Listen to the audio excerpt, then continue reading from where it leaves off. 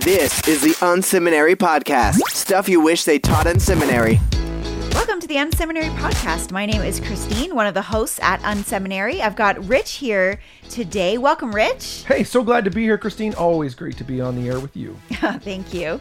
Okay, before we get started, I wanted to wish you and our listeners who happen to be dads, maybe they serve as father figures, anyone that's listening today, happy belated Father's Day. Did you have a good weekend, Rich? Oh, I had such a great time. On Saturday we went and saw my dad. And, this has been a season where we haven't been seeing many people live. And it was just, I texted this to him afterwards. It was just good for my soul to spend some time with him. And we didn't really do much. We went for dinner.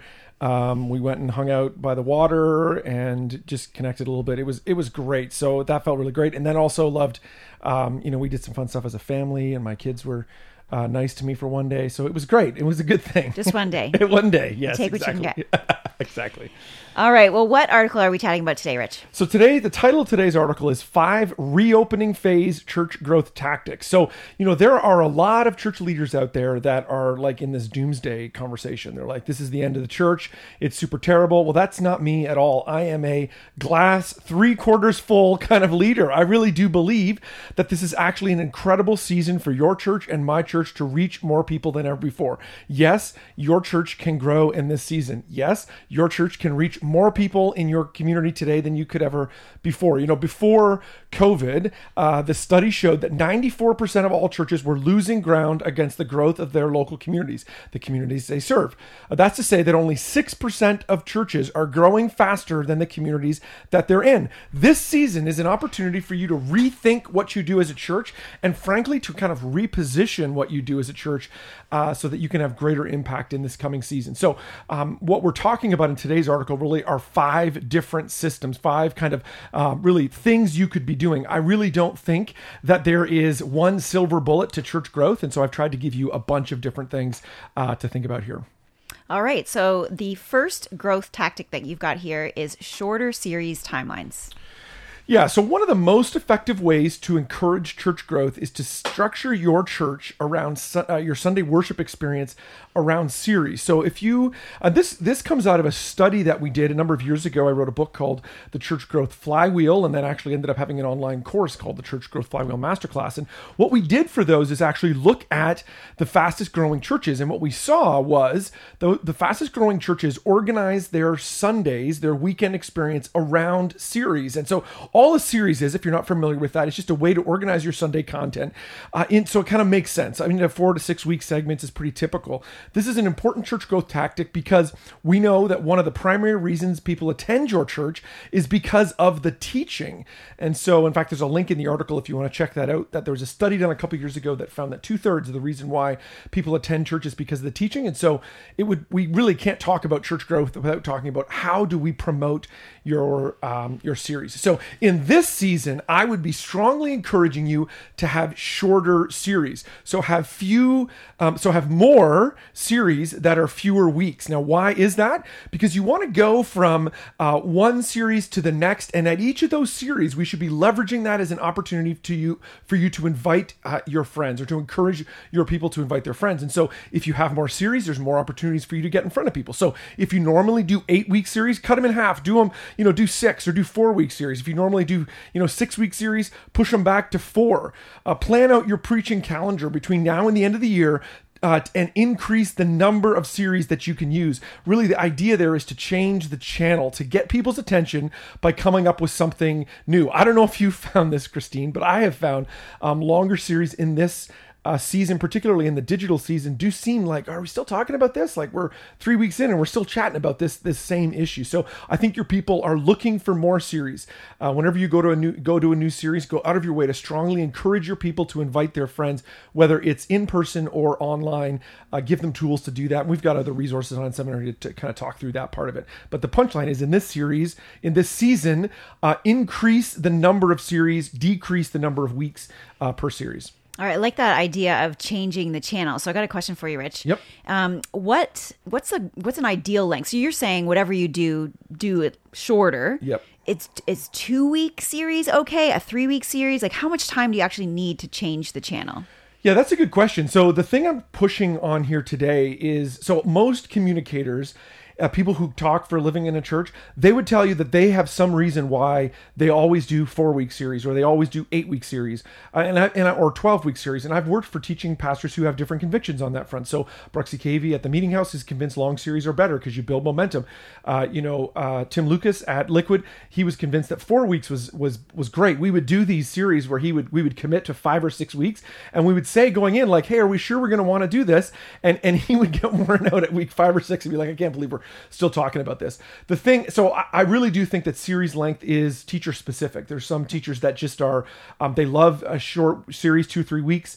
Some like longer. In this series, what I want to encourage you to be thinking is think shorter. So if you're normally comfortable with 6 weeks, go to 4. If you're normally comfortable with 4, maybe pull back to 3 and say, let's, instead of doing 4-week series over the next 3 months, that would give us, 3 series. What if we did a 3-week series every time? That would actually give us 1 additional series over the next 3 or 4 months, which then would give us another opportunity for us to invite our friends, to encourage our people to invite their friends. Excellent. Thank you. Okay. So next we're going to talk about increased celebration social media posts. Yeah. So now more than ever, your church needs to see itself as a part of the local community. I love what William Vanderbloemen has been talking about, that, the next normal and what's coming next, that the best churches will be those that are hyper local. And this is an example of that. Every business and kind of community group and, school in our communities are faced with communication problems in this season. They're trying to get out in front of your people. And so what if you took this season to actually use some of your social media bandwidth to actually encourage your people to plug in with other things that are going on in town? You could use your local social media, or use your social media channels to celebrate not only the good things that are happening in your church, but things that are going on around you. So this could be, celebrating other businesses in town. This could be celebrating what the schools are doing. We're all our schools here coming up in the next couple weeks. You're going to start to hear plans on what those look like. Why not interview the local principal of the, high school about their plans for coming back, and post that on your Facebook page? Again, being seen for, your community, being seen as a kind of church that's a part of their community, hyper local. In here, I give some examples. So take time every week to highlight a different business in town. Here in our little town, there's a local real estate agent who does these, and he stopped doing them, which is a bummer because I think they're great. He does these, the town we live in is called Aurelia, and it's like a small town. And so he does these celebration videos. They're just called Why Aurelia. And he interviews people in town, business owners, and says, well, why is your business in Aurelia? That's the kind of thing you could do as a church. You could celebrate a community leader at a local school or government that has been doing, such a great job in this reopening phase. You could use your social media channels to give people helpful information about other community service organizations that are reaching out, or, that kind of thing. Inform parents of what's happening at schools or other kids-oriented environments. If in your town, which hasn't even happened in our town yet, the day that the parks open, man, it would be so great for your social media feed to show some folks from your kids' ministry at the parks, enjoying the parks, and say, hey, let's go enjoy the swings, in town. So that's the kind of thing I'm thinking of. I love that swing idea. I think that's fun. Obviously, this aligns well with Jeff Henderson's idea of being for the community. Oh, absolutely. Which is what you're talking about. I think this is such a neat time to be able to use your social media to be encouraging. Absolutely. There's so many kind of negative things out there right now in our feeds. Right. But this would be so fun to be a positive voice. Well, and I think you're seeing people do this in their own channels. And we're just really, like, I always think the best thing in social media is really look at what individuals are doing and say, how do we apply that to ourselves? You see people doing this in their own feeds, where it's like they're going to a restaurant, they're going to something in town, and they're celebrating that, right? And we should probably be doing this generally. In general, we want to be seen as a active part of our communities. Now is just a great time to amplify that, like you say, with some positive messaging. All right, I love this next point because I happen to be a big fan of Christmas. You say start your Christmas planning now. Really, start it now. Yes. So in any given normal year, my strong recommendation is that churches should be working on their Christmas services in earnest in July or August. If you wait longer than that, you really lose the opportunity. But this is not a normal year.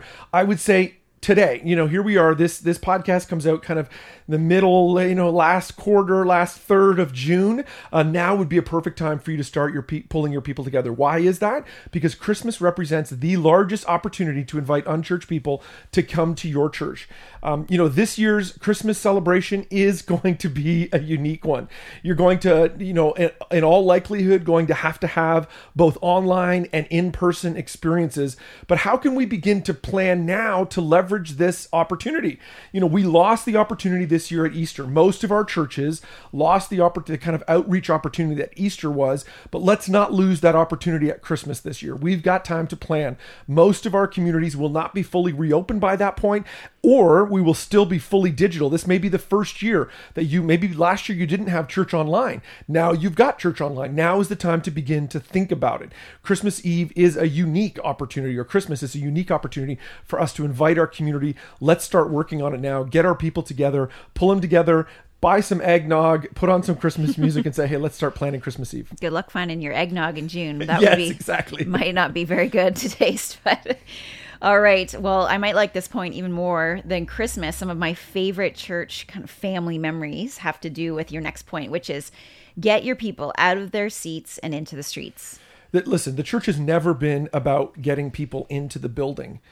It's never been about getting people into buildings. The church, in fact, the best way to understand the church when we're at our best is when we're out making a difference in our community. If you look at the fastest growing churches in the country, one of the interesting things we see consistently on that front is those churches are not content with just getting people to come to their services. What they ultimately are trying to do is to get people out of their seats and into the streets, ultimately serving in their community. Listen, can I just have a word of wisdom, hopefully, a word of advice, a word of tender, loving care from me to you as a church leader. Please, please, please do not communicate. Don't make such a big deal about the fact that you're opening your building that you miss the opportunity to serve the community. If you just jump up and down and talk about, wow, come back to our box, you will have missed an opportunity. You'll miss an opportunity to show what the kingdom of Christ is all ultimately about, which is about loving your community. So what you need to do in this season as a part of your reopening plan, as a part of a growth opportunity for reopening, is to take this season to really mobilize your people to make a difference, to get out into the community. In fact, I literally just today was talking to a church leader, and we're working on a podcast for coming up where I'm doing a roundtable discussion with some kids ministry leaders around, hey, what are they doing on different, kind of getting ready for kids, partly out of a response we got from last week when I was kind of railing on people. I'm like, okay, I don't want to... You heard some stuff there, I don't want to just be negative. I want to help. And so this point actually relates to what this church leader was saying. Well, they were like a little bit sheepish. They're like, well, we've said we're not going to come back until September. I'm like, well, that's fine. That's actually why I want to talk to you. And they were talking about how actually a part of their plan is to do a bunch of service projects first over the summertime, rather than trying to drive back. And this really illustrates this point. So I've given some examples in the show notes here. Rock City Church, Columbus, Ohio. This is a fantastic church. They've gone through multiple truckloads of food and supplies and they become a distribution hub in this season for a whole bunch of partner organization. Our friends at New Story Church in Los Angeles, man, I just love this church. I might get a little choked up here. I said this to Tom, the senior pastor there. I said, I think one of my persistent memories of the COVID season will be every Saturday that church was doing a drive-through food bank. They've literally served thousands of families. It's been so exciting to see. I talk about Mercy Hill Church in Greensboro, South Carolina. Fantastic church. During this season, they just recently actually donated 60 Chromebooks to help kids who are, getting ready to come back to school, who are having difficulty getting connected.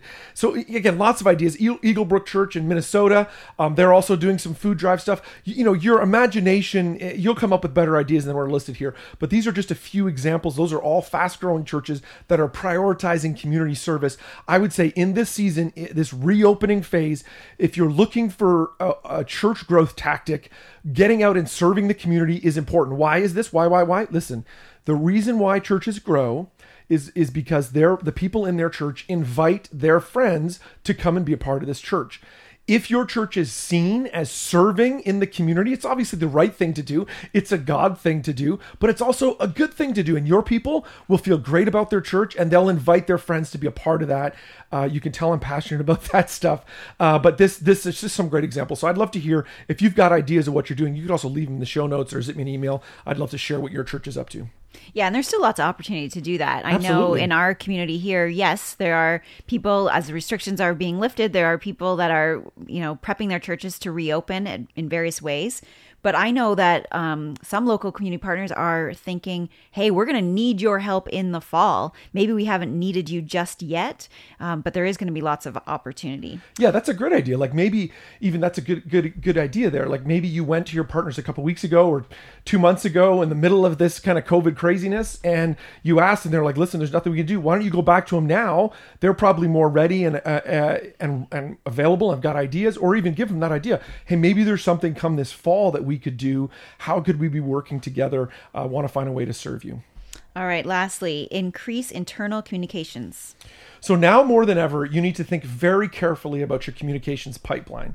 Getting the right message to the right people at the right time. At this time is paramount importance, super important in this season. We are going into a more complex future, right? The idea of all digital, I've been joking about this with friends. We're going to look back at the all digital phase and say, man, remember how easy that was? We're going into a season where we're digital, but then we're also in person. That's going to be a lot to come through. And as you engage your volunteers and renegotiate their roles and positions, whether it be online or in person, this is an opportunity for you to get out in front of those people to reinfuse the vision of why your church exists and why it's important for them to be a part of their team. Leverage the heightened awareness that people have during this volunteer training to re-articulate the mission of your church and how to process this and how you're processing this reopening as really a reinforcement of your missional drive or why it is that God's called you.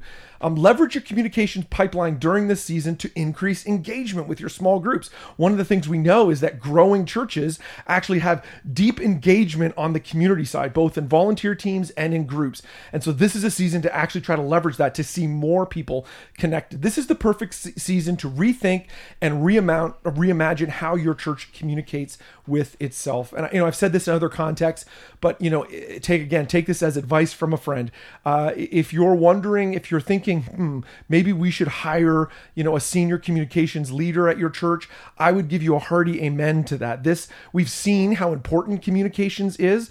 We're going into a more complex communications future. Now would be a time for you to, if not hire someone to reshuffle your staff team, reshuffle even your priorities. If you're only a single person or a few people on your team, now's the time to reprioritize communications in your staff time to ensure that someone is thinking through at a strategic level how we're communicating the right message to the right people at the right time, and figuring that out in this season will give you more opportunities to ultimately encourage your people to invite their friends, and that will lead to more growth in your church.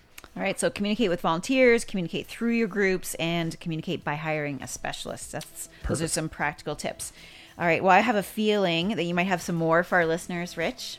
Yeah, so we've put together a 3-part video series on church growth. I want to re-highlight this to you. If you have not taken this is an absolutely free resource, and there's 3 different videos in this. If you go to the bottom of the show notes, end of this post, click on there, give us your email address, we'll send them to you. The first video is 5 keys to church growth they didn't teach in seminary. The second is 3 church growth myths debunked. And the third is 5 questions church leaders are asking about church growth. All of these videos we think are particularly helpful in this season as you wrestle through and think about, how could we be leveraging this time to see our church reach more people? Awesome. Thank you so much, Rich. And thanks to our listeners for tuning in today. You can find this article and other articles at unseminary.com.